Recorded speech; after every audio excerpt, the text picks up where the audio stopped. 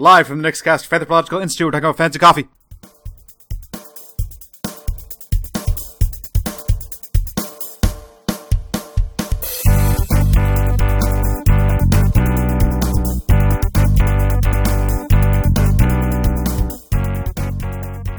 Hello, everybody, and welcome back to the podcast that brings the fan's eye view to you, Fanthropological. My name is Nick G, and today we're talking about fans of the world's most popular drink, coffee. And here with me to do that are my two best friends, Nick T. Bonjour, je suis Nick T. Et je ne peux parler français et je t'aime coffee. I was trying to connect going to a Taco-thon, but I got nothing. So, you know what? I'm Nick T. If you don't like that, too bad. Too bad, internet. And Nick Z. I'll take mine, black as midnight on a moonless night. Ooh. That's one thing that I want to address immediately. Z, do you like your coffee back because of a TV show? I feel like that's honestly. I'm gonna kind of link this. I'm gonna link this. Make a call ahead. Oh man! For you've all heard of call backs. Here's a call ahead. Like a lot of people who drink coffee, I feel like I was introduced to the idea of drinking black coffee by a TV show, and then I just turned out to like it. Oh dang! You said black coffee is your favorite, Z? Yes.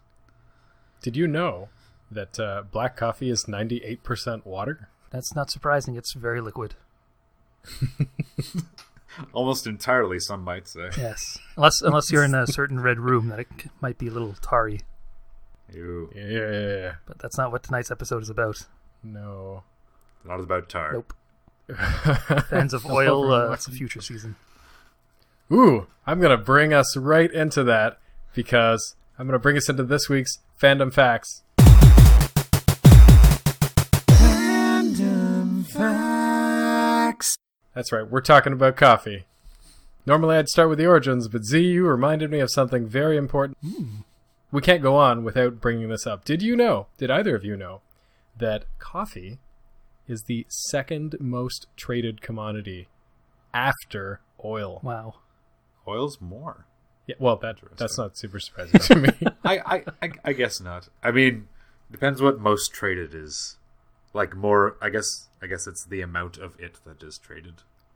Rather than cost, probably. Rather than like the number of people to which it's traded or the number of regions of the world.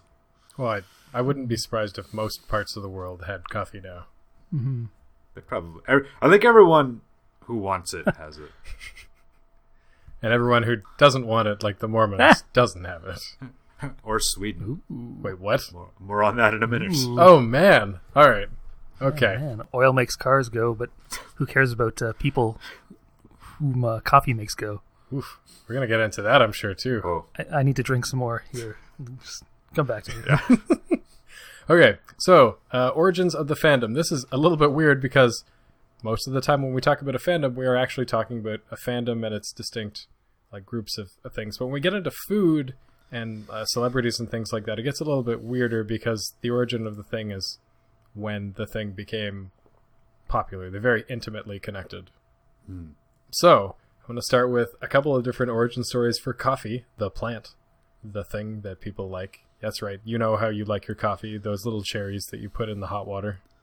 Yeah, exactly. Definitely not that. So there are several historical and legendary accounts of how coffee was discovered. I'm going to start with the legend that Z had actually mentioned last week in his famous last words. One legend tells the story of a 9th century Ethiopian goat herd, Kaldi, who discovered coffee when he noticed how excited his goats became after eating beans from a coffee plant. That story did not appear in writing until 1671. Wow. And many believe it to be apocryphal. So it can't be verified in any particular way. It's a good story. Yeah. Now, if that was a good one, you might like this one as well. There is another legend which has slightly more credence to it. I believe because it's written down in a different manuscript, but not a historical account. There's a legend of a Sheikh Omar, who was known for his ability to cure the sick through prayer, who was exiled to a cave, and when he was exiled there, he found a bush, a shrubbery, that had berries on it, and, he tried a bunch of different ways to consume the cherries, because he was going to starve otherwise. Mm-hmm. He tried eating them, and he found them very bitter. He tried roasting them, and that didn't really work, but he tried boiling them, and he'd like survived. He was revitalized, and as a result, he like survived his exile. And stories of this miracle drug, this revitalizing drug, caught on. And when he returned, he was made a saint. Wowzers. So take that, Goatherd. Man. Not the only time that coffee would mingle with the holy. No. Apparently, you guys have. I feel like we things. probably all found that, did we? Yeah, maybe. But talking about history, it's like recorded history as we know it. The first historical record of the plant comes from accounts of 15th century Yemen, where the seeds were roasted and brewed in a similar way to how we prepare coffee today. It was used by Sufi circles to stay awake for religious rituals. By the 16th century, it had reached the rest of the Middle East, Persia, Turkey, and North Africa. Later, I think there was a Dutch trading company that was the first to start importing and exporting it. And after that, even, there was a British organization that kind of spread it around, and it reached England, France in 1657, and Austria and Poland in 1683 after the Battle of Vienna, when coffee was captured from supplies from the defeated Turks. I love that one. Yeah. Because it's like the invading Turks, and then they retreated. They had to beat a hasty retreat, and they literally left the coffee behind. Can't carry the heavy stuff. And the general was like, just burn it. That would have smelled amazing. Yeah. But this one guy was like, no, man, I've been to Turkey, or like I lived in Turkey for a while. I know kind of what to do with this. Was that Mr. So Kulzicki? Yeah. And he made the brew, and was the first one, I believe, to experiment adding milk and sugar to it. Oh. Apparently, according to one story, it wasn't him as much as it was his friend, Marco d'Aviano, a Capuchin monk. Ah, you've got it. Mm-hmm. Since adding milk and honey, it changed it into a lighter brown color, which was the same color as the robes of the Capuchin monks. Called it cappuccino. Oh, okay. Yeah. There was I took a BuzzFeed quiz on how much of a real coffee fan are you, which is a stupid quiz, but I got 9 out of 12, which qualifies as a genius. That was one of the questions on it, which I happened to know because I was doing research for the podcast. Interestingly enough, coffee was not popular when introduced into North America. That was because alcohol was much more popular at the time. And it wasn't until after the War of 1812, when Britain cut off access to tea, that coffee started to gain popularity. As it turns out, tea was also in the decline in England at that point in history, and part of the reason was because it's harder to make than coffee. That was what I managed to dig up for the origins of coffee, because there is so much history. There's a book on the history of salt that I remember hearing about, and like... I have the one on pepper. I can only imagine how much history there is about coffee, because once you get into the modern day, there's just so much more information to pore over. Yeah. That was not a pun. I did not intend that to be a pun. It's beautiful. It's a thing of beauty. Yep. What you said about North America was the same thing as in Europe, like Western Europe, because everyone was just drinking beer all the time. Because this was 16th century or 16th, 17th century, because you're not going to drink the water. So people would just be kind of drunk all day, drinking beer until coffee came along. I actually had an interesting quote I found about that exact situation. So in 1632, so you know your history, it was a Jewish man who opened the first coffee house in Europe in Livorno, Italy. 18 years later, a Sephardic Jew, charmingly called Jacob the Jew, founded the first coffee house in Oxford, England. Many Sephardic Jews became coffee traders during this period and brought the coffee house idea to France and Netherlands. Cool, fine, whatever. Of course, where Jews prosper, anti-Semitism rears its ugly head. In Germany, surprise, there were attempts to close down the Jewish coffee trade because coffee was threatening their beer industry. But coffee, as it always does, prevailed. Not the only time either. In the late 1700s in Prussia, they were like, no coffee. Coffee is destroying beer. Prussia's a beer nation. Man, oh man. I mean, everyone's, I guess, learned how to get along with both coffee and beer. Yeah. Coffee in the morning, beer at night, I guess. But there's a lot of battles for drink supremacy. Coffee rolled into town. Coca-Cola? Yeah. Ooh. No. Too recent. No. Too soon. In terms of size of the fandom, I didn't even try to estimate this week because The biggest. the biggest. I wrote probably in the millions. Looking further down the fandom funnel, because obviously the more engaged people are in things, I mean, a lot of people go to Starbucks in the morning. Yeah. But we want the real devotees. Yeah, so working my way down the funnel of fandom, I looked at Reddit, which is an approximation, maybe not the best one. There are over 160,000 people subscribed to the coffee subreddit. Yeah, that's not a bad pulse, because not everyone loves coffee enough to join active discussions about it. Yeah. Yeah. Z, Yeah, go ahead. No, you go ahead. I was just going to say, Z, I cut you off. I wanted to make sure I was giving you a chance to speak. I was just If only Z was cutting me off at the same time, we would have all cut each other off simultaneously. Z, talk. early end of the podcast. I was just going to throw in more lore about coffee bouncing back after potentially being oppressed, as they might say. Mm-hmm. Apparently, Pope Clement VIII was presented with the choice to ban coffee since it was the devil's brew, the drink of those Muslims. Ugh. Yeah. So, I guess being Pope, he wanted to see what he would be banning. And according to the lore, the story, he tried it. And he's like, nope, this is going through. We can all drink coffee together. There was a really good quote from an article that talked about that too. It's like, why, this Satan's drink is so delicious, it would be a pity to let the infidels have exclusive use of it. Yeah. We shall cheat Satan by baptizing it. Just like, what? Wow. Yeah. Talk about PR spin. This is great. It's like, oh, boo, it's Satan's drink. It's those dang Muslims. And the Pope's like, no, it's good. I will bless it if it makes you want to drink coffee. Actually, I don't want to overreach here and do another call ahead, but I think that one of the reasons why it probably caught on so well in the Middle East, in more predominantly Muslim countries traditionally, is because a big part of Islam is a ban on drinking alcohol. Mm. So if you can't drink alcohol, you want to have some substance that makes you feel tingly and strange. Coffee's a good some go-to. substance that alters your brain. Yeah. Coffee's a good go-to. Yeah. That's true. To add on to that, Gustav III of Sweden, then king, in second half of the 18th century, says Wikipedia, was determined to prove that coffee was a dangerous beverage. So how many cups did he drink? 100?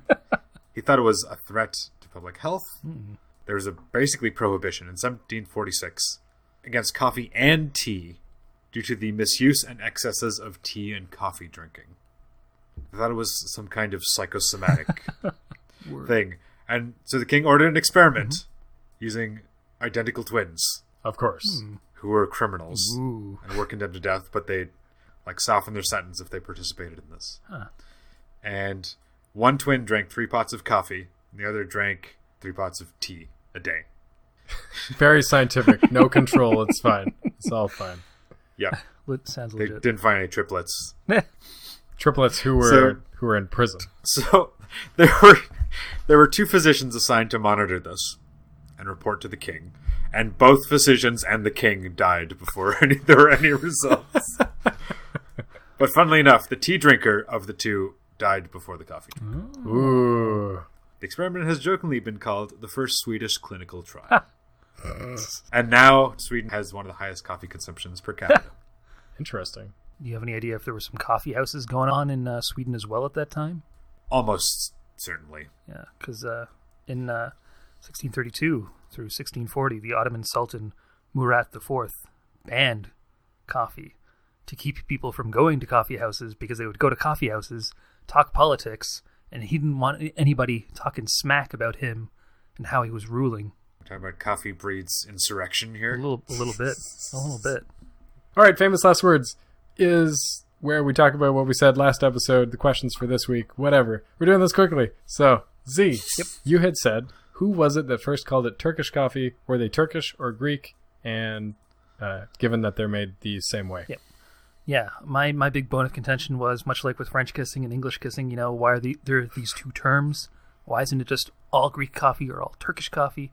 To the best of my researching, I figured out that when coffee first came about, when it first became really popular, It was during the time of the Ottoman Empire, which stretched at least into Greece, if not across Greece, and then throughout the Middle East as well.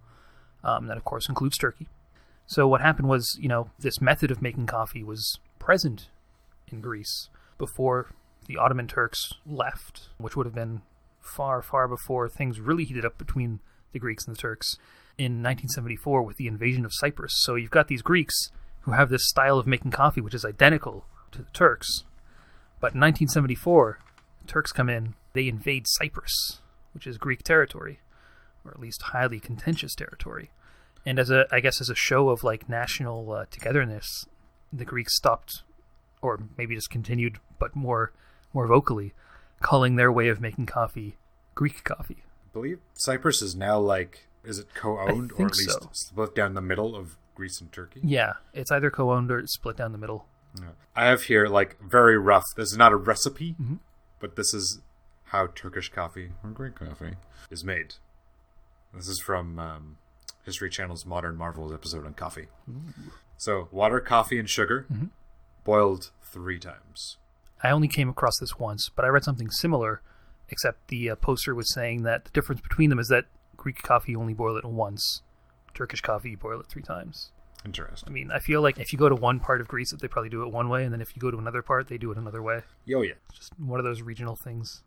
Without getting into too much, there are a million ways to make coffee. Yeah. And I don't mean we're not going to get into that. I just mean not right now. No. Espresso is fairly recent, actually. Really? Espresso is fairly recent? In terms of the history of coffee, it was like 1940s or something. Probably because it needed to force pressurized hot water through something. Yeah, the mechanics needed to catch up. Yeah. Anyway. Your famous last words were a statement, which is, there is a ceremony or celebration of Turkish culture that involves coffee. Is there?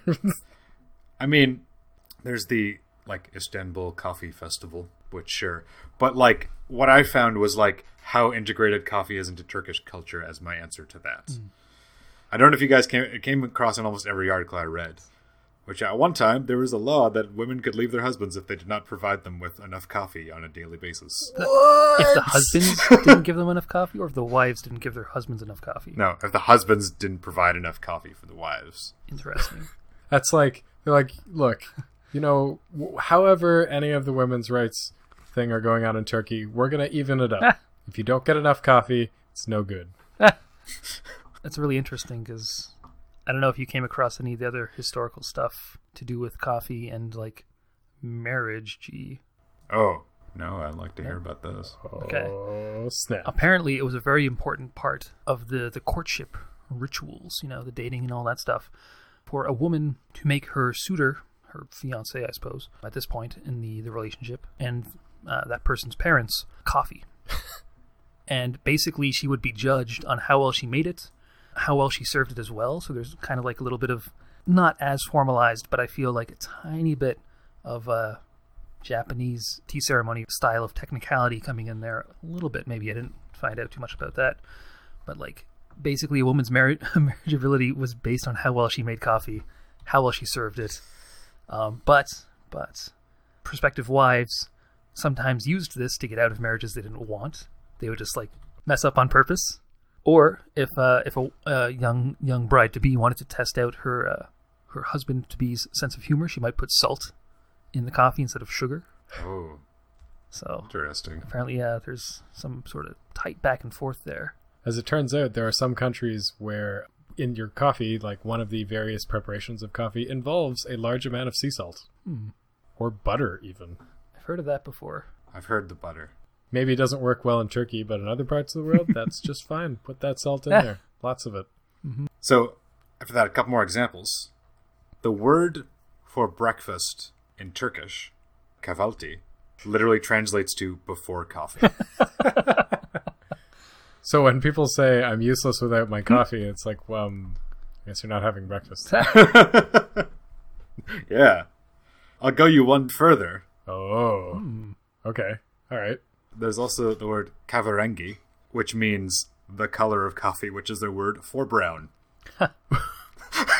That's pretty intrinsic. Yes. I don't know if it's like this in classical Greek, but in modern Greek, the word for brown is cafe, which is also the word for coffee. Oh, really? Yeah. Interesting. Yeah, yet another Interesting. connection. Greece and Turkey, you're more alike than you know. I was looking for videos on Greek coffee versus Turkish coffee. I found a lot of Greek versus Turkey themed videos, Yeah. but not that much about the coffee. They're like how to make it. Mm-hmm. I mean, I guess everybody knows it's like the same. Yeah, Or similar enough. yeah. Similar enough, yeah. My famous last words were, what are coffee fan activities? And specifically, what are the ones in Turkey? I was not able to find any interesting fan activities. I'm aware that there are many caffeinated things that are weird, like caffeinated soap. Not really a fan activity. And I did find a number of unusual coffees, Okay. including Kopi Luwak, which I think this was in Thailand. I'm not sure. It's somewhere in Southeast Asia. Also civet coffee, which is made from the feces of a coffee bean munching cat. Mm-hmm. A very famous, partially because it's so expensive, I think. Yeah, it's rare and expensive, of course. Vanilla flavored monkey spit. Monkeys would raid farms in Taiwan, but apparently the beans that they had sucked on had a distinct vanilla flavor, so they made it into coffee. Sure. So that's another interesting one. There's also Indian monsoon Malabar coffee beans. Previously, when coffee was like shipped on ships and not on steamships, there would be this process where the beans would get wet, they would dry, they'd get wet, they'd get dry, and it ended up creating this really good coffee. Today, that effect is replicated by like leaving beans out during the monsoons. So they get wet and they dry and they get wet and they dry, and you get the same effect without having to put it on a boat and ship it. That's kind of cool. And there's also Jacu bird coffee, which is, hey, what if we had a big flying turkey eat the beans instead of a cat? Apparently, it's less bitter and has less of a manure flavor, which I don't know why you would want to eat any coffee that has a manure flavor. So does regular coffee, Now manure free. admittedly. Hey, just start advertising your coffee as being manure Does free. not taste like poop.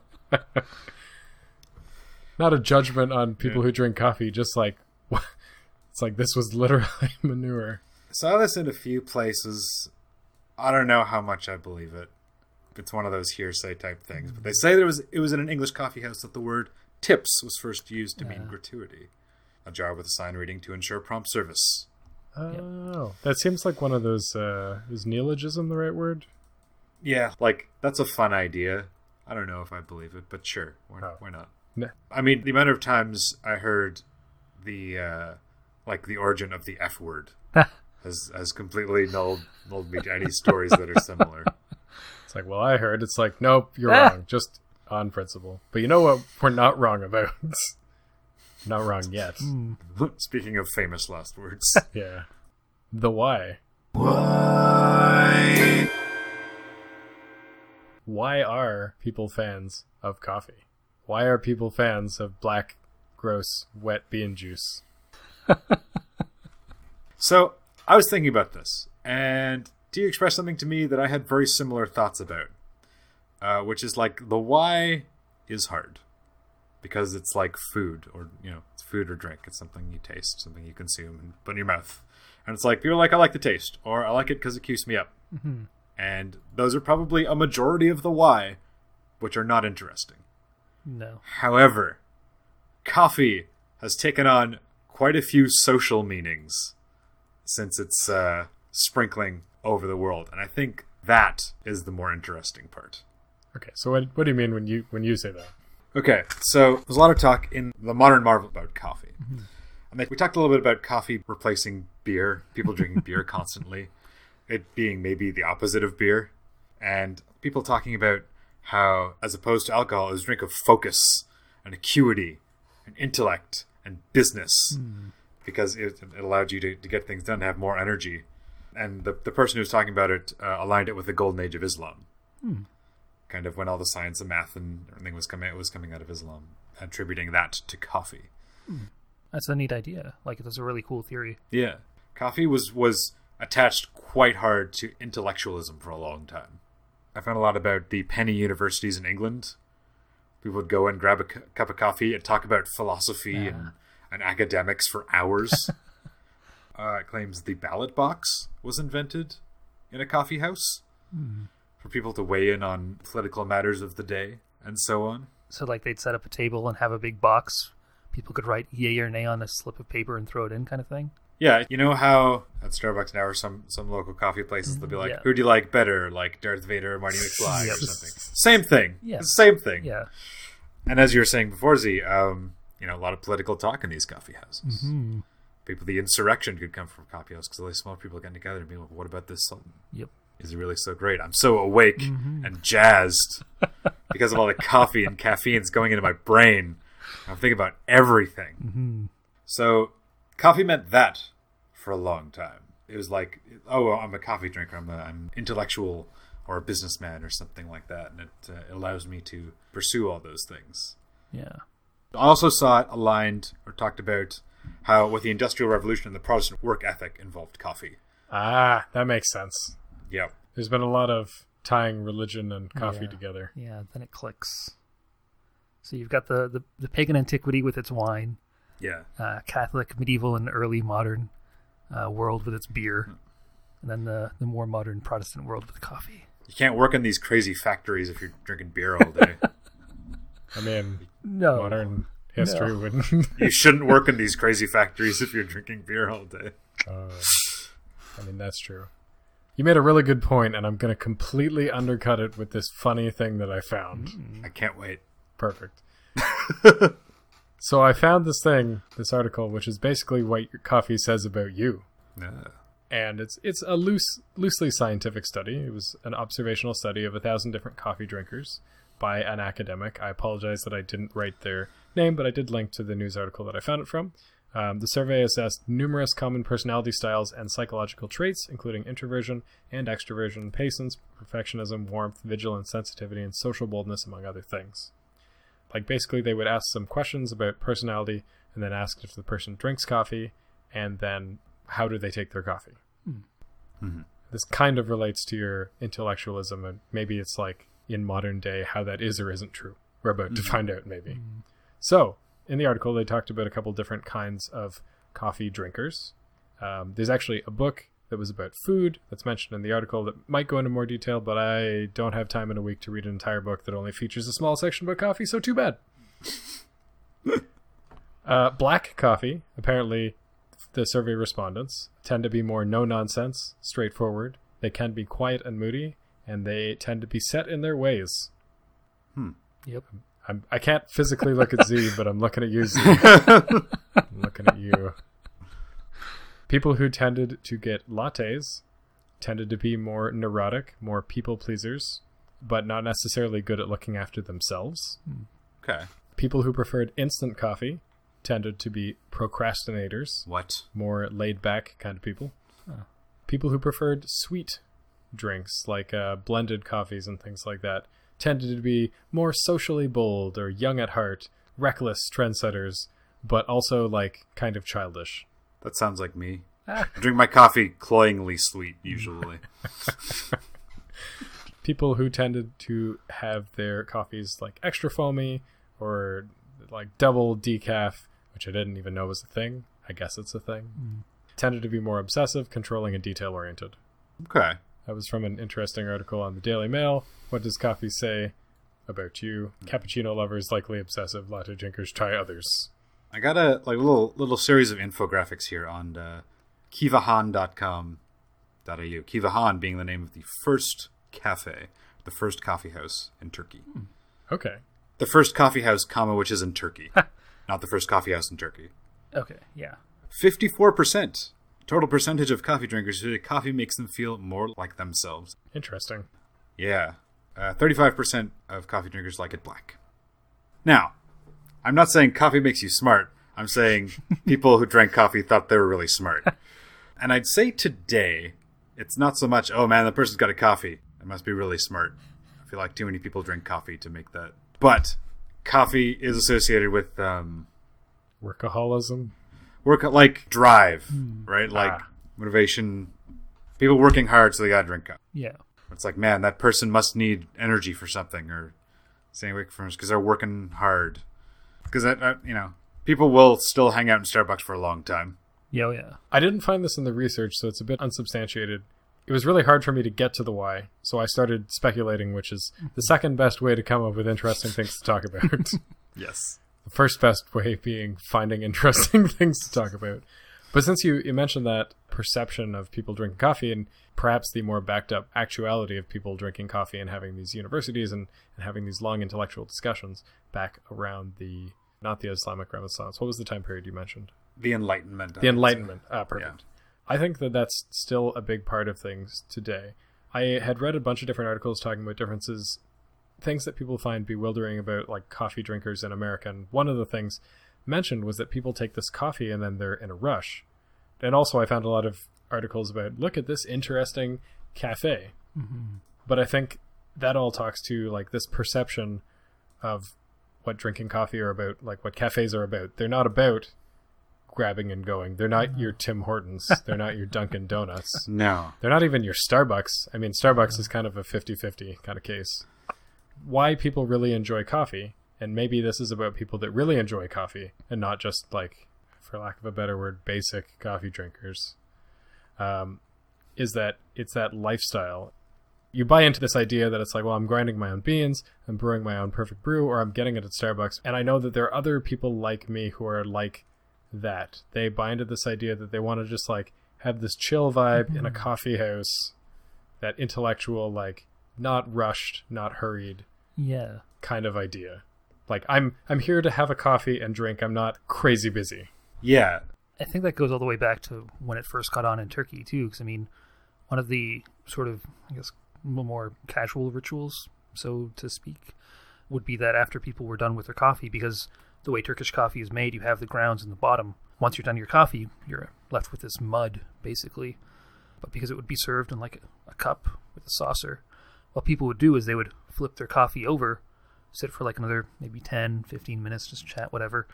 And then people who were knowledgeable about this sort of thing, people who knew the symbols to look for and all that sort of thing, would take the coffee cups, unflip them, and look at the grounds in the little saucer, look at the grounds in the cup, and like read people's fortunes.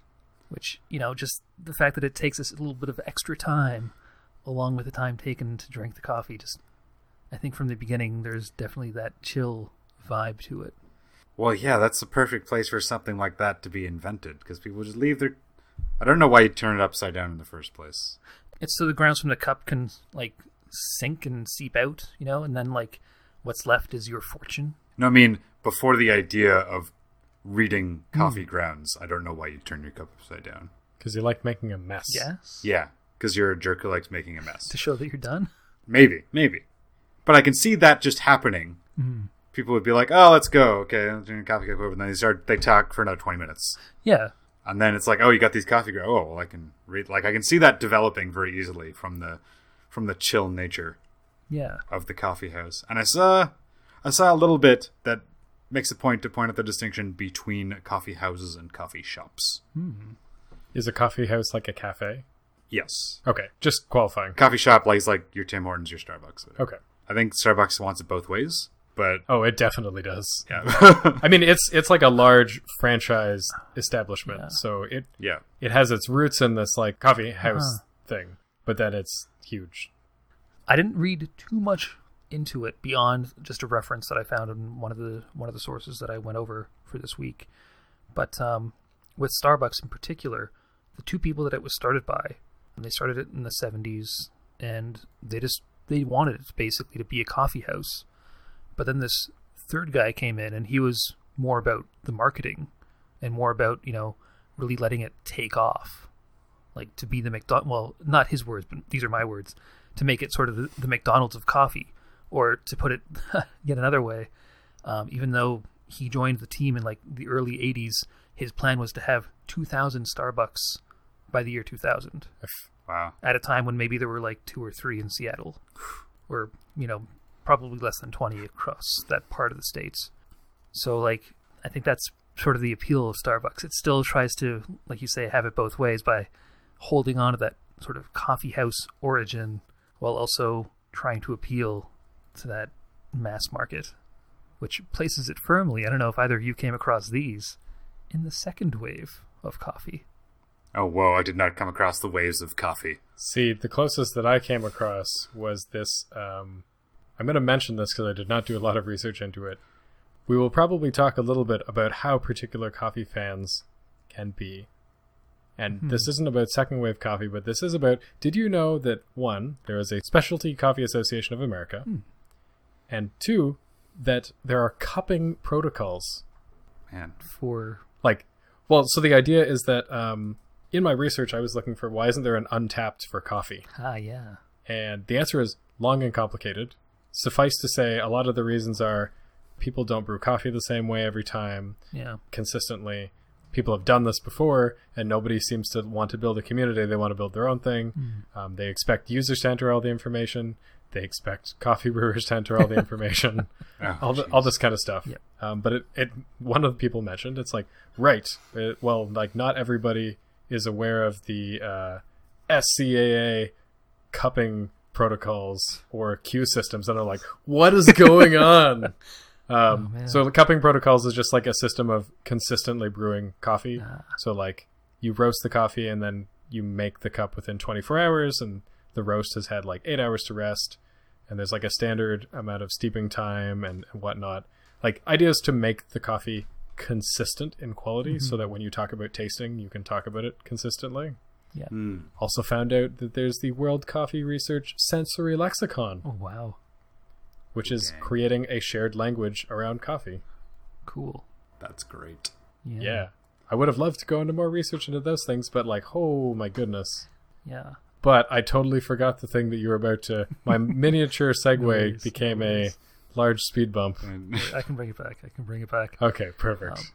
In my research, I didn't come across too much of that sort of official scientific side of it, except for a thread on Reddit where somebody had emailed a bunch of local roasters in their city to try to find out what they thought made a perfect cup of coffee.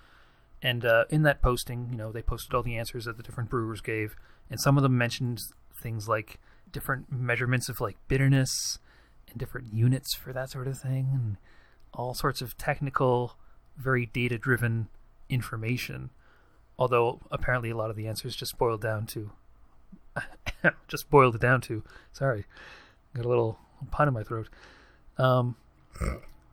being about taste, For a lot of the local roasters that this person polled, it was just about taste, and the scientific side of it didn't really matter so much.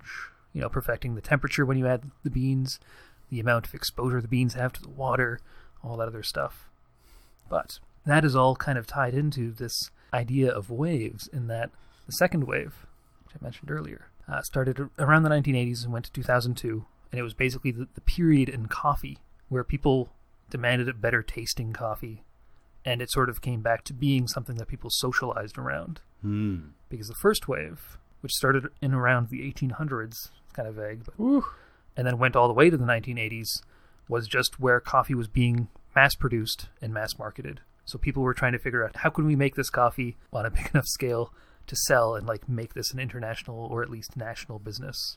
And that's where you get stuff like Maxwell House and Folgers, and even the jingle, that famous Folgers jingle. The best part of waking up is Folgers in your cup. Fresh new aroma always coming through. So Rockapella did a version of that. It's just really catchy.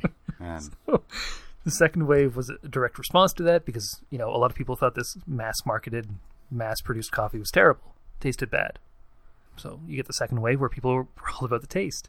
And then apparently we're in the third wave where it's not so much about the taste of the coffee or the marketing of the coffee, although those two things are still factors, as it is about, the better treatment of the product and the people making it.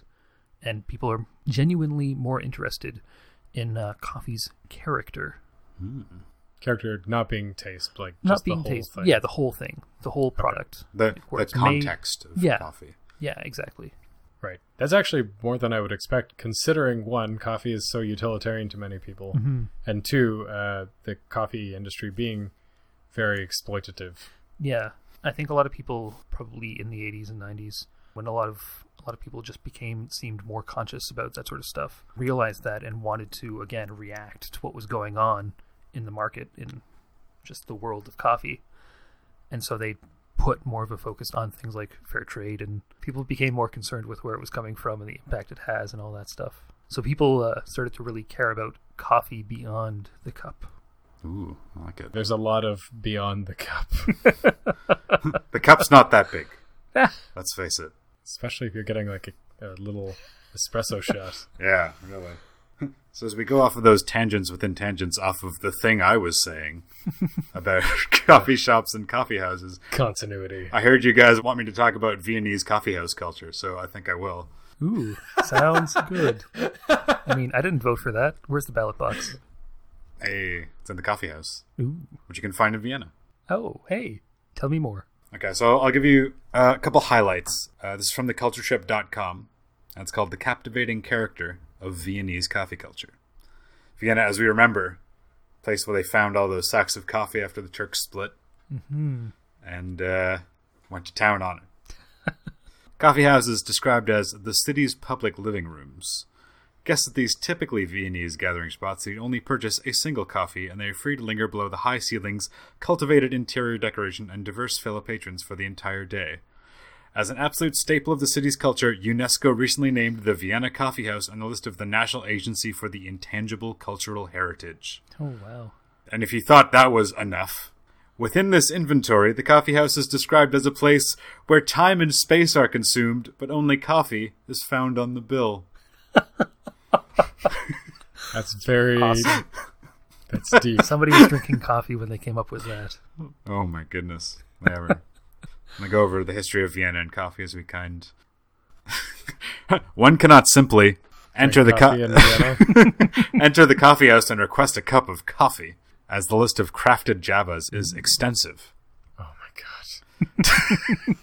No, I was like looking at how the different ways coffee is made, and it's ridiculous. But I'm not going to interrupt your story with that. Yeah. To order a black coffee, guests would need to request a mocha, otherwise known as a Scharzer, while for a cappuccino-like option, the Melange, a Viennese classic, would be the closest choice. Other menu items include the Eispanner, served in a glass with whipped cream, the Maria Teresa with orange liqueur and whipped cream, or the Türkisch, which combines a copper pot with coffee grounds and sugar. Each cup is served on a silver tray and accompanied by a glass of cold water. Yep. Although a wide variety of faces seen within these establishments creates for a welcoming environment, there are certain advantages to being a regular customer. These might be the coffee fans that we've been talking about. Mm-hmm. In Austria, a regular guest is referred to as a Stammgast, although the significance of this word is more complex than its English equivalent. More than just a daily patron of a local London pub, the Stammgast in the coffee house is given special treatment. A Stammgast can expect the staff at the coffee house to know their regular order, to remember their preferred table, and maybe even save it for the customer without a reservation. Oh, wow. A more unusual privilege, which may not be typical of all Viennese coffee houses, but certainly practiced in some, is that if a Stammgast wants only a couple bites of cake rather than the whole slice, the staff member and the patron may agree on a type of cake and share. What? Cool. That's amazing. Each Viennese citizen has their preferred shop, and one's connection to the cafe is often to the point of possession. And then it talks about some of the specific coffee houses in Vienna, which all look beautiful. That's just a little taste, a little couple bites of cake of Viennese coffee culture. Oh, man. Sounds like a coffee fan's mecca. Yeah. If Starbucks got rid of their loyalty program and just did that, you know. Shared cake with everyone. Sure. Hey, anybody want this cake? I ate half of it, but I don't want any more. Got half a piece of cake for Nick. No? Okay, that's fine. I'd be afraid to go in and be like, I don't know how to describe what I want. Ooh. So, Well, I mean, I guess if you're already a fan of Starbucks or a regular at Starbucks, you know, the different names for the different sizes, the tall, grande, and venti, it's kind of an introductory 101 to specific lingo for coffee houses. I mean, not terribly related, but the concept's there. I feel like they're not going to give you 20 ounces of coffee.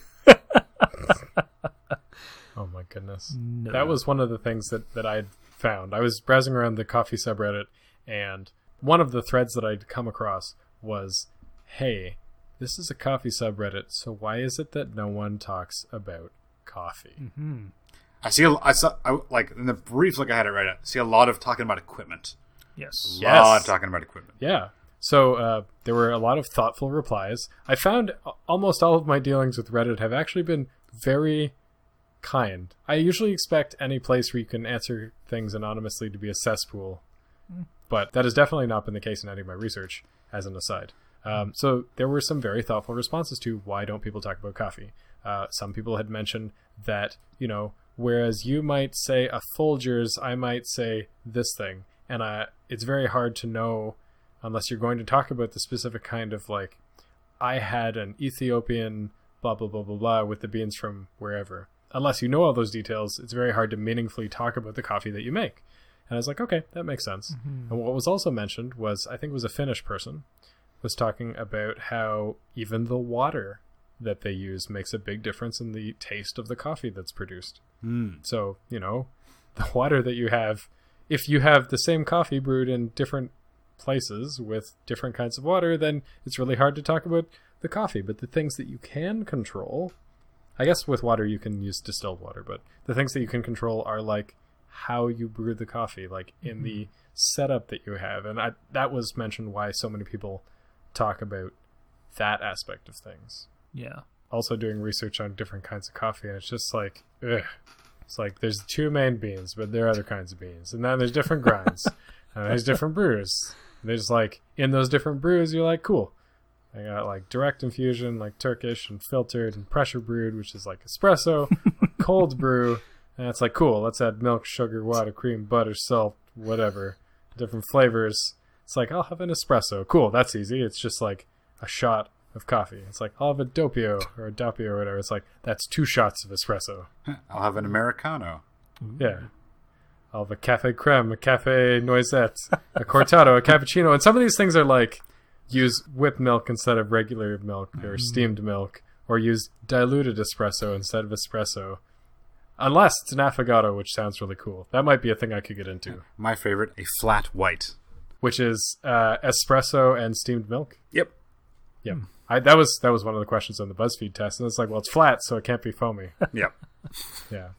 An affogato, I think, is a shot of espresso with a scoop of vanilla ice cream. Oh. That sounds all right. I know. Some coffee I can get into.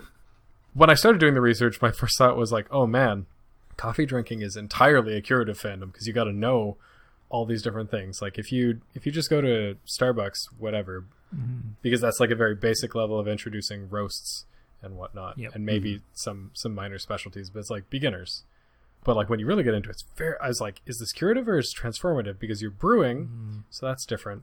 But like maybe you're just following recipes, and there's a lot of information. And when there's categorizing information, I usually think of curative fandoms. Yes. Yeah, it's hard to. I mean, we didn't really get into it with craft beer so much, but I think with food fandoms, it's kind of difficult to really categorize into curative or transformative because, like, when you're talking about a fandom, like the first one to come to mind, Twin Peaks, it's very clear that you transform it when you take the characters and write stories with them. Because you're taking something that is part of that property that you're a fan of and making something new out of it, transforming it. But with coffee, you could argue that the act of making a coffee in and of itself is transformative because you're taking this ground and then you're doing something to it, whether you're putting it through, a filter, or you're using a percolator, or you're directly infusing it in the style of like cowboy coffee. There's a lot there. I mean, it would be a transformative fandom if people were just fans of the bean. Yeah, that's true. Then you made coffee out of it, but that is generally not the case. No, it's the end result. With food, it's hard to get around. I like how it tastes. With beer, it also gets you drunk, so there's that scream. With coffee, it keeps you awake. Yep. So there's that. Yeah. Some people may hate the taste of coffee, but drink it because it's a good source of caffeine.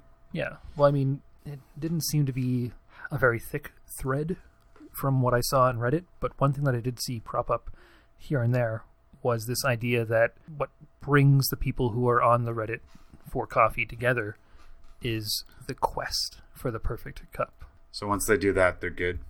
Well, I mean, the perfect cup is going to be different for everybody, though, right? And like even when you get a perfect cup of, say, Colombian man, I'm going to show my ignorance of beans here, but Colombian Arabica beans from, I don't know, mid elevation. That's one thing down. And then you got to find the perfect cup of like Ethiopian high elevation Robusta beans. You named beans, so I did. I just don't know if they match up with the countries or not. Oh, I have no idea. Yeah. I have no idea where things are brewed. My understanding of the main grown. two kinds of beans are Arabica and Robusta. Mm-hmm. Yeah. I do believe. And one is like better. Yeah. I feel like. I mean, the research led me to believe that Arabica beans are the, like, not even higher quality, but they're like the most popular, and then Robusta are often used for lower grade coffees. And then there's a ton of like really minor beans that don't tend to be imported or exported. That's a lot. But you can get them in places, of course. Yeah. But like another thing I think with the quest for the perfect cup is compared to craft beer again. With craft beer, if you're buying, the same beer all the time because you really like it, you're going to enjoy each one, but you're kind of going to get the same results. There's no way to slice it any other way. Coffee and beer are both drugs in one sense or another. Caffeine, the most popular drug in the world. Yeah, exactly. They both have some sort of, altering effect on your consciousness, your psyche, if you will. But I want to say that with beer, there's less chasing the high because it's a downer. But with coffee, there's a bit more of that. Like, you could make the perfect cup once, but then, even your tastes maybe change ever so slightly, and that perfect cup is no longer as good, or like your water was off that one day. So you've got to like figure out what you did with the water, or maybe you're of the school that believes that you don't want to add boiling water to your grounds. No. You want to add hot water. So maybe one day you let it sink from the boiling point, down maybe 10 degrees. The next day it's down 20 degrees and it's a different cup. There's a lot of granular stuff, and you don't even need to be that scientific about it. Oh yeah. Another unintentional pun, I hope. I hope. This reminds me of Frog Rock and the search for the lost chord. That's all I'll say about that, man. Yeah. One of the interesting things researching fandoms is the fan activity. And as we've discussed, some of the biggest parts of coffee fan activity are like the concept of being at a coffee shop, ordering coffee and just relaxing. For other people, it's the brewing of the coffee, the grinding of the coffee, all of the specifics of that. Beyond that, I don't know how much fan activity there is. There's obviously latte art. Mm-hmm. Oh, yes. Yeah. Which is a thing. And tasting. Yeah. Mm-hmm. And possibly animosity towards tea drinkers. Yeah. Let's get that feud going. I didn't find a lot on the subreddit. There was actually a lot of like, we don't hate tea drinkers, or tea drinkers saying we don't hate coffee drinkers. There was just a lot of like, I'm really mad that there isn't a lot of selection in places. That's fair. Like for tea drinkers, not for coffee drinkers. That was like a North American UK thing. In both cases, sides were arguing that it's like, it doesn't really matter because most teas and coffees that you get from like the supermarket are garbage anyway. Yes. So it was a moot point. Yeah, exactly. But I couldn't find a lot on fan activity. So maybe coffee drinkers are just kind of basic. Fan activities, drinking coffee. Brewing coffee, drinking coffee. Craft beer fans, brewing beer, drinking beer. Going to Viennese coffee houses. Yeah. Drinking monkey poop, monkey spit, cat poop, bird poop coffee. Yeah. Going to maid cafes. Ooh. Sure. I mean, that definitely has less to do with coffee and more to do with other things. That'd be an interesting episode. Like strictly on maid cafes? Cafe culture. I don't know how big it is. Well, because you get your maid cafes, your cat cafes, your like cat maid cafes. Some of them have owls. Your board game cafes, of course. People have combined a bunch of stuff with cafes. Yeah. Coffee is the perfect thing to drink while you're doing something. And we just need to bring the something. Yeah. Maybe that's the why. Coffee is the something. I think that's the perfect segue Yeah, to take us. That's what we've concluded. Yeah, that's a segue that takes us to the verdict. Mm. All right.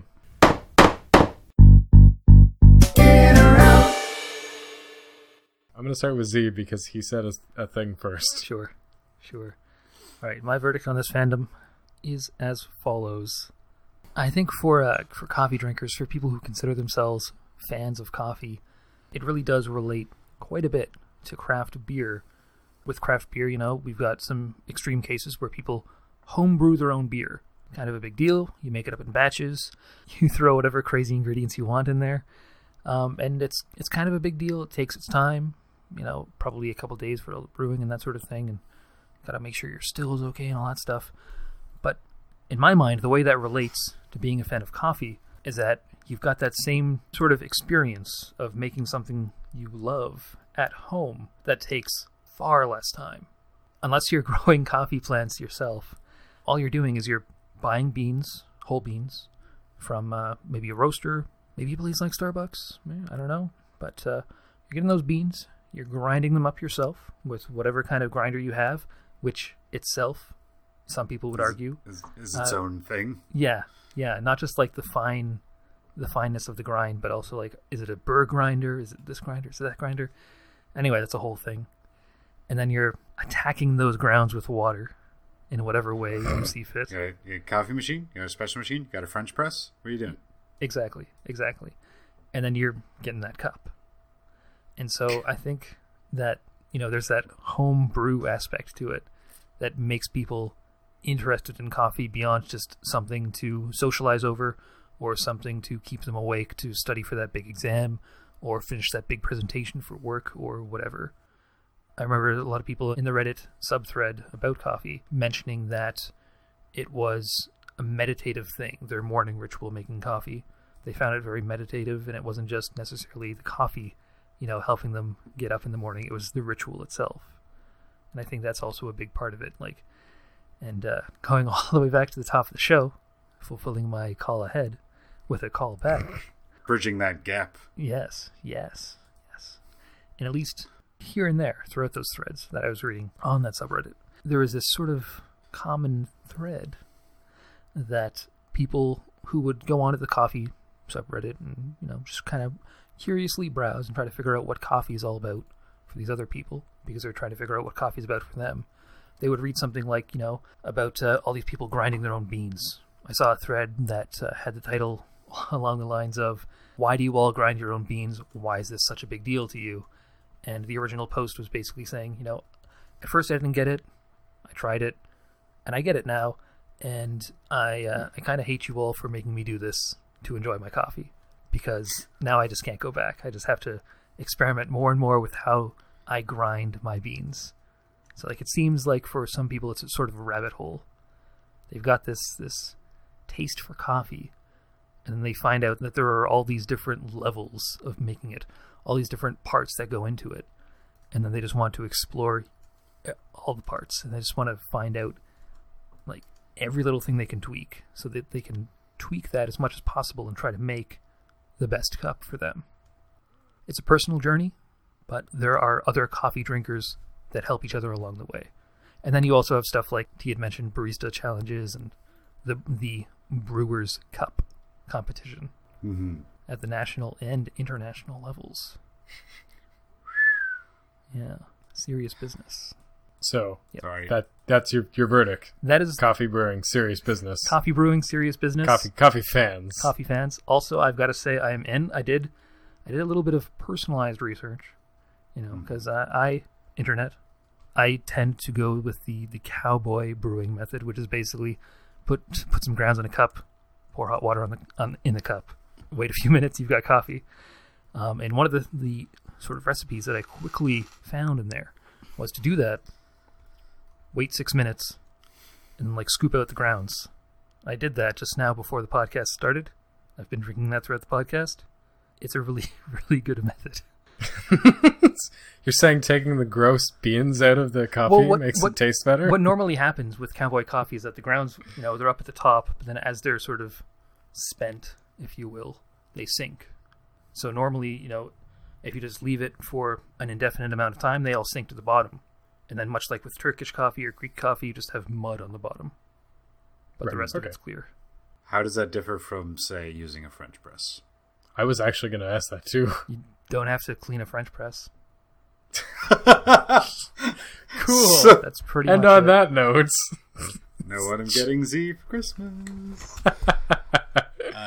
not a right. French press, so I don't have to clean a French press. I think Thinkies has a device that's like a mug that's effectively like a French press. Those do exist. Yeah.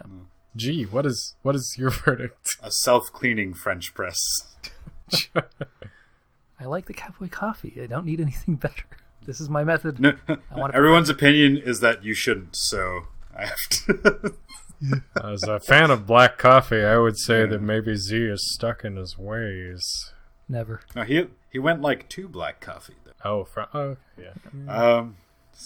Just drink your Cowboy Coffee and enjoy it. I will.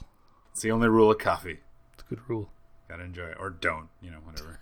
Just gotta stay up. Anyway, I drink coffee a lot. I drink coffee at least once a day on my way to work. It helps. Once the roasts and the different varieties of beans start to get out there, I'm not too keen on that. Don't like dark roast at all. Coffee's very bitter, and don't like bitter things that much. It also has the least caffeine. Yeah. So if that's what you're worried about. Grab that blonde roast. Oh, yeah. As I said, I like it cloyingly sweet. I like cream and sugar. I like a cappuccino or a flat white. Some of the creamier espresso-based beverages. And I can't really tell if, pre-ground or self-ground coffee. However, if we're talking about pepper, I'm the guy who asked for peppermill for Christmas. I gotta have that fresh ground pepper. Within, 20 minutes or something, it loses 90% of its flavor. And to imagine coffee is some similar thing, but I think so. Like, I'm insofar as I drink coffee. I like the idea of the coffee house. Yeah. Going out, hanging out.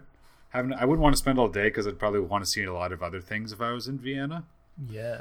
But I like the idea of getting some little sweetmeat and an interesting coffee and sitting down. But, for the most part, I do not participate in Vienna. I'm not looking for the hot equipment or the best new bean. But, I like coffee. I like drinking coffee socially. I like the idea of going for a coffee, which does not need to involve having coffee at all. It's just kind of like hanging out, chatting. Normally not at night, but it doesn't really matter. I like the social idea of coffee. And that, that still stems from the old penny universities and things like that. It's I guess because it's hot that people like to sit and drink over a very long period of time. Yeah. Yeah, cold drink, you can just chug it back. Yeah. Actually, the famous lawsuit of McDonald's by a woman who was burned by coffee. The too hot coffee. Yes, was mentioned in one of the threads. And apparently somebody had said that the reasoning behind making the coffee so hot was that McDonald's thought people were buying their coffee and then taking it home. So if they made it super hot, by the time they got it home, it would be the right temperature. Was this before they had tables at McDonald's? No, they had tables, but I guess they were just thinking people always took coffee to go. I don't know. Or that people wouldn't drink coffee. I guess that's spilled. I guess it's spilled. Yeah. The nature of coffee allows you to drink it over a long period of time. Mm-hmm. Or if you're Mr. Pink, a lot of coffee over a long period of time. Bottomless coffee, North American staple. Yeah. It's 98% water. Yeah. That's good. It's cheap. Not difficult to make. No. So yeah, as much as I already stated that I am. And I kind of like the idea of looking at how different cultures have coffee integrated. Like I love finding that stuff out about the Turkish language. Yeah. That coffee is like a baseline for a lot of things. In terms of the fandom, like as I said, coffee's not going anywhere. I think we have the first curative, then transformative. You got to know the lingo and the processes to kind of change it. Mm-hmm. If you're making it at home, that is. You could also just search the world for the perfect brew if you don't want to make it yourself. Yeah. I like that it exists. I like that something... I've said this before. I just like the idea of some fandoms existing. I like that this thing that people just grab their cup of joe in the morning to make it through the day has this other window into like this whole complex world of different facets. So thumbs up. Okay. As a person who doesn't often consume caffeine or alcohol or anything like that, it should not come as any surprise that I'm not particularly in. Like UG, I am fascinated by the curative and transformative and cultural implications of coffee as a substance. Mm-hmm. I think that coffee fans, contrary to my initial belief, are as much a thing as craft beer, mm-hmm. which in my opinion is also not a thing, but like objectively is. Maybe you should use different words. No, it's not fun. They are 100%. They are 100% a fandom, I know. But, like, they're interesting in that they're very well-defined. Many fandoms have, like, fuzzy edges. Yes. Where they blend into other fandoms or blend into other things.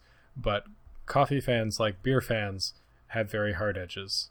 There's limitations on what that fandom is and isn't, which is great. You're like, fans of coffee are the people who find out the best grinding or brewing or equipment or whatever. The only crossover is that one beer they made on the Drew Carey show. Buzz beer. That's right. Beer. I mean, there have been other, like, cold brew coffees and nitro brewed coffees that start to get into buzz beer-esque territory. But, like, fundamentally, it's like a narrowly defined food fandom. Yeah. And so I think it is fascinating. It is well-constrained. And it is not one of the biggest fandoms we've covered, but it is one of the most pervasive, if that makes sense. Yeah. Definitely one of the oldest. Yeah. And so that is my verdict on coffee fandom. Complex and simple at the same time. Ooh.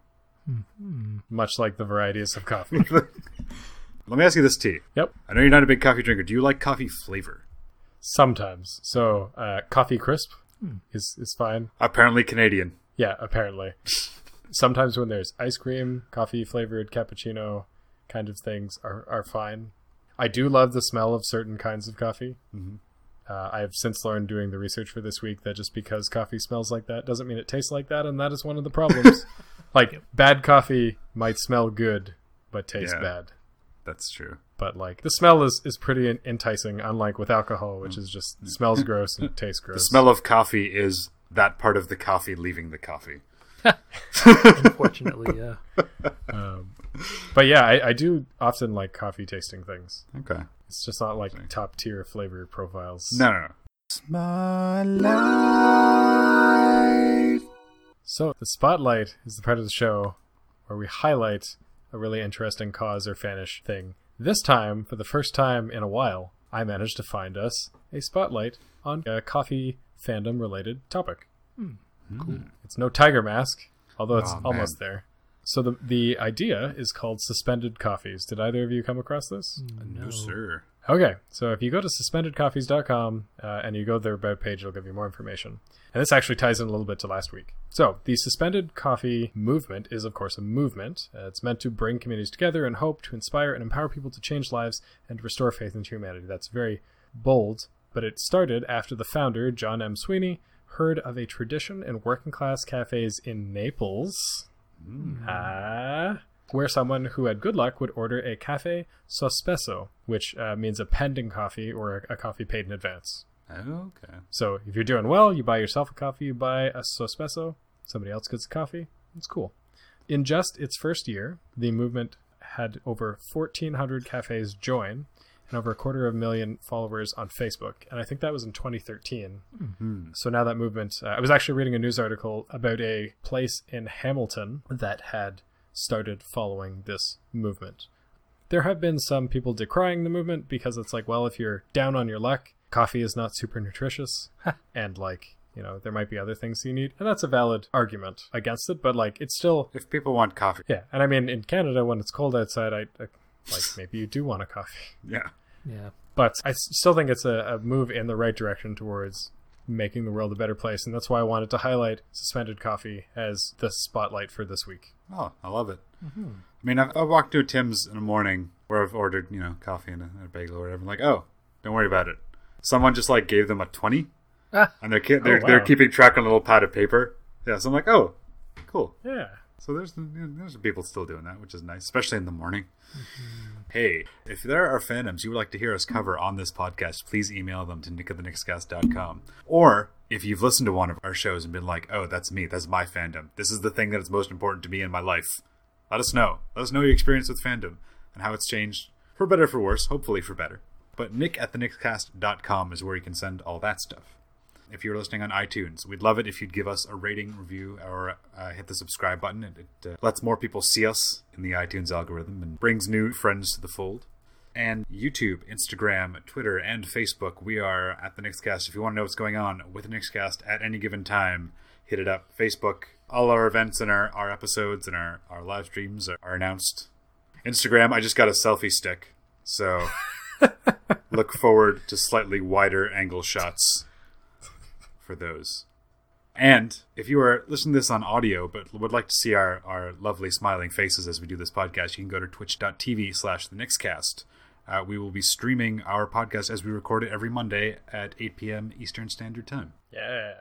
If you like any of the things that G mentioned, if you hate any of the things that G mentioned and wish we would cover something different or do something different, you should become a patron of the Nixcast. If you go to patreon.com/thenixcast, you can find our Patreon page. Patreon is a place where you can pledge money towards artists and help them to create more of their content. If you go to our Patreon page, you will see the goals that we have. Whenever you go to our page, it'll show all the stuff that we released, all the podcasts, etc. And if you become a patron, you can get access to exclusive content and have like a secret channel that only you and us share. So if you want to be on the fast track to getting your fandom covered, you can check that out. Even as little as $1 a month is huge in helping us to create this content, to do better quality content, to do the Twitch stream every Monday, to go out to conventions and interview people and find cool people to talk to, and Cover hosting even. Yeah, because podcasts are not free. Why not? Why are you not free, podcasts? Anyway, you can check out patreon.com/thenextcast. Become a patron. Do it today. Do it right now. Yeah. And while you're busy becoming a patron and following us elsewhere, all that stuff, don't forget to check us out on Twitter, specifically using the hashtag Fanthro. That's hashtag FANTHRO. Oh my. There are two things that I cannot go without saying. And the first one is, hey, did you know that this past weekend, or the weekend before, because I'm bad with schedules, was the Race Against Time, our annual charity event where we raise money for the Alzheimer's Society of Canada? You didn't? Well, then what are you doing? By the time of this recording, it has not happened yet, so I don't know how it went, good or bad. Hopefully it went well. Hopefully it was a rousing success. If you missed it, there will probably be some footage coming up on YouTube. More details about that can be found on our Patreon page, and probably on the Race Against Time website, which is raceagainsttime.io. If you think that's a really cool cause, you can still donate. I believe that the link should still be active. If you missed the event, don't worry. It is an annual event, so we'll be holding it again sometime next summer. Date to be determined. But we're going to be trying a new thing, and we'll be trying to hold a winter Race Against Time. Game to be determined. Very high likelihood of it being I Am Setsuna. Mm-hmm. And charity to be determined. That will most likely be on February 17th. So circle that on your calendar. Stay tuned to all the Nixcast channels, and there will be more details. And obviously, if you check out raceagainsttime.io, which is the website, or twitch.tv/theraceagainsttime, you will know whenever any of that stuff is going on. So check out those things. And of course, there is one little bit before we go. And that is, I've been enjoying Turkey. It was really expensive to go back and forth between Turkey and Vienna and all across Europe, but it's probably worth it. Admittedly, we weren't in Turkey for that long, but I was awake the entire time. Next week, we will be traveling to Russia to talk about the fandom that we are talking about next week. Figure skating. Figure skating. Yep. So, what are your famous last words for next week's fandom? Last words. I'm going to start because I actually have something. Ooh, hey. So, and I also wanted to make sure nobody steals it. Oh, no. My famous last words for next week are, how influential was Yuri on Ice in driving interest in figure skating? I want to know. How many people are like, I want to be like Yuri. I want to be like... Pork cutlet bowl. Be the pork cutlet bowl, Yuri. How many people want to be the pork cutlet bowl? I mean, not that. How many people got into figure skating because they saw Yuri on Ice? That's my question. Okay. You got something, G? Oh, I got some. Oh, I'm looking forward to this. Another statement, actually. Ooh. I'm going to say, due to its nature, due to its country of origin, figure skating and ballet have very close origins. Okay. My famous last words, also a statement. Very plain, straight ahead, not a fan of change kind of statement. A very black coffee drinking kind of person's statement. Okay. Yep. And that is that both being large countries that, endure a lot of cold weather and all that sort of thing, much like hockey, figure skating is yet another arena in which the fierce rivalry on the ice between Canada and Russia is explored and expressed. The rivalry is over. We beat them when we beat communism in 1972 with some hockey games. I believe it continues today in the majesty of the dance on ice. Ooh. Got it. So how are we getting to Russia from Turkey? Take a train, We'll fly, walk? Well, we got all this coffee. We can probably make it. How did Russia try to invade Europe? Can we do that? That didn't work out well for them, right? I feel like it would be perceived as hostility. We don't want any of that. No. Definitely not. Ooh, let's take the Trans-Siberian Railway. I was going to say the Orient Express, but the Orient Express ends in Turkey. Oh. Ooh. Let's take the Trans-Siberian Railway. So we have to go fairly north. Yeah. And we can end up in Vladivostok, Ooh. a warm Russian place Yeah. Oh. in the Pacific Ocean. Okay. Cool. Yeah. Yeah, let's do that. Okay. Yeah, sounds like a nice spot. All right, we'll see you all next time in Vladivostok, in Russia, talking about figure skating. Yeah. Bye, everybody. Bye. Bye.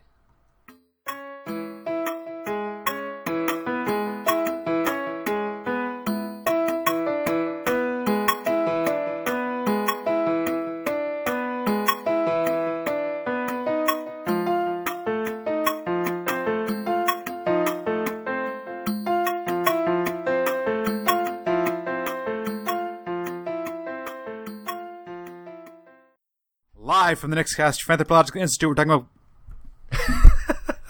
Mulligan. Okay.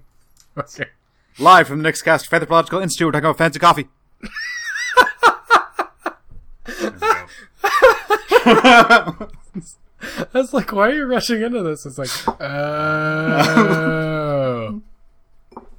Got it. Amazing. Oh. Medium is the message. Medium of coffee. This guy knows what he's talking about. Talking about coffee breeds insurrection A here. little bit. I think we should put a pin in that. Quickly over famous last words, and then go to the why, because I think there's a bit of why in there. Oh man, but I have so much other data. Doesn't matter. I'll bring it up later. Sprinkle it through it. You can like slip it. Like, Yeah, I definitely can. Like cinnamon on top of a latte. Just sprinkle it on. This is getting too deep. All right, you wanted to rush ahead to famous last words. That's right. Famous last words. just make everything slightly faster for the episode. That's a great idea. All right, famous last words is where would.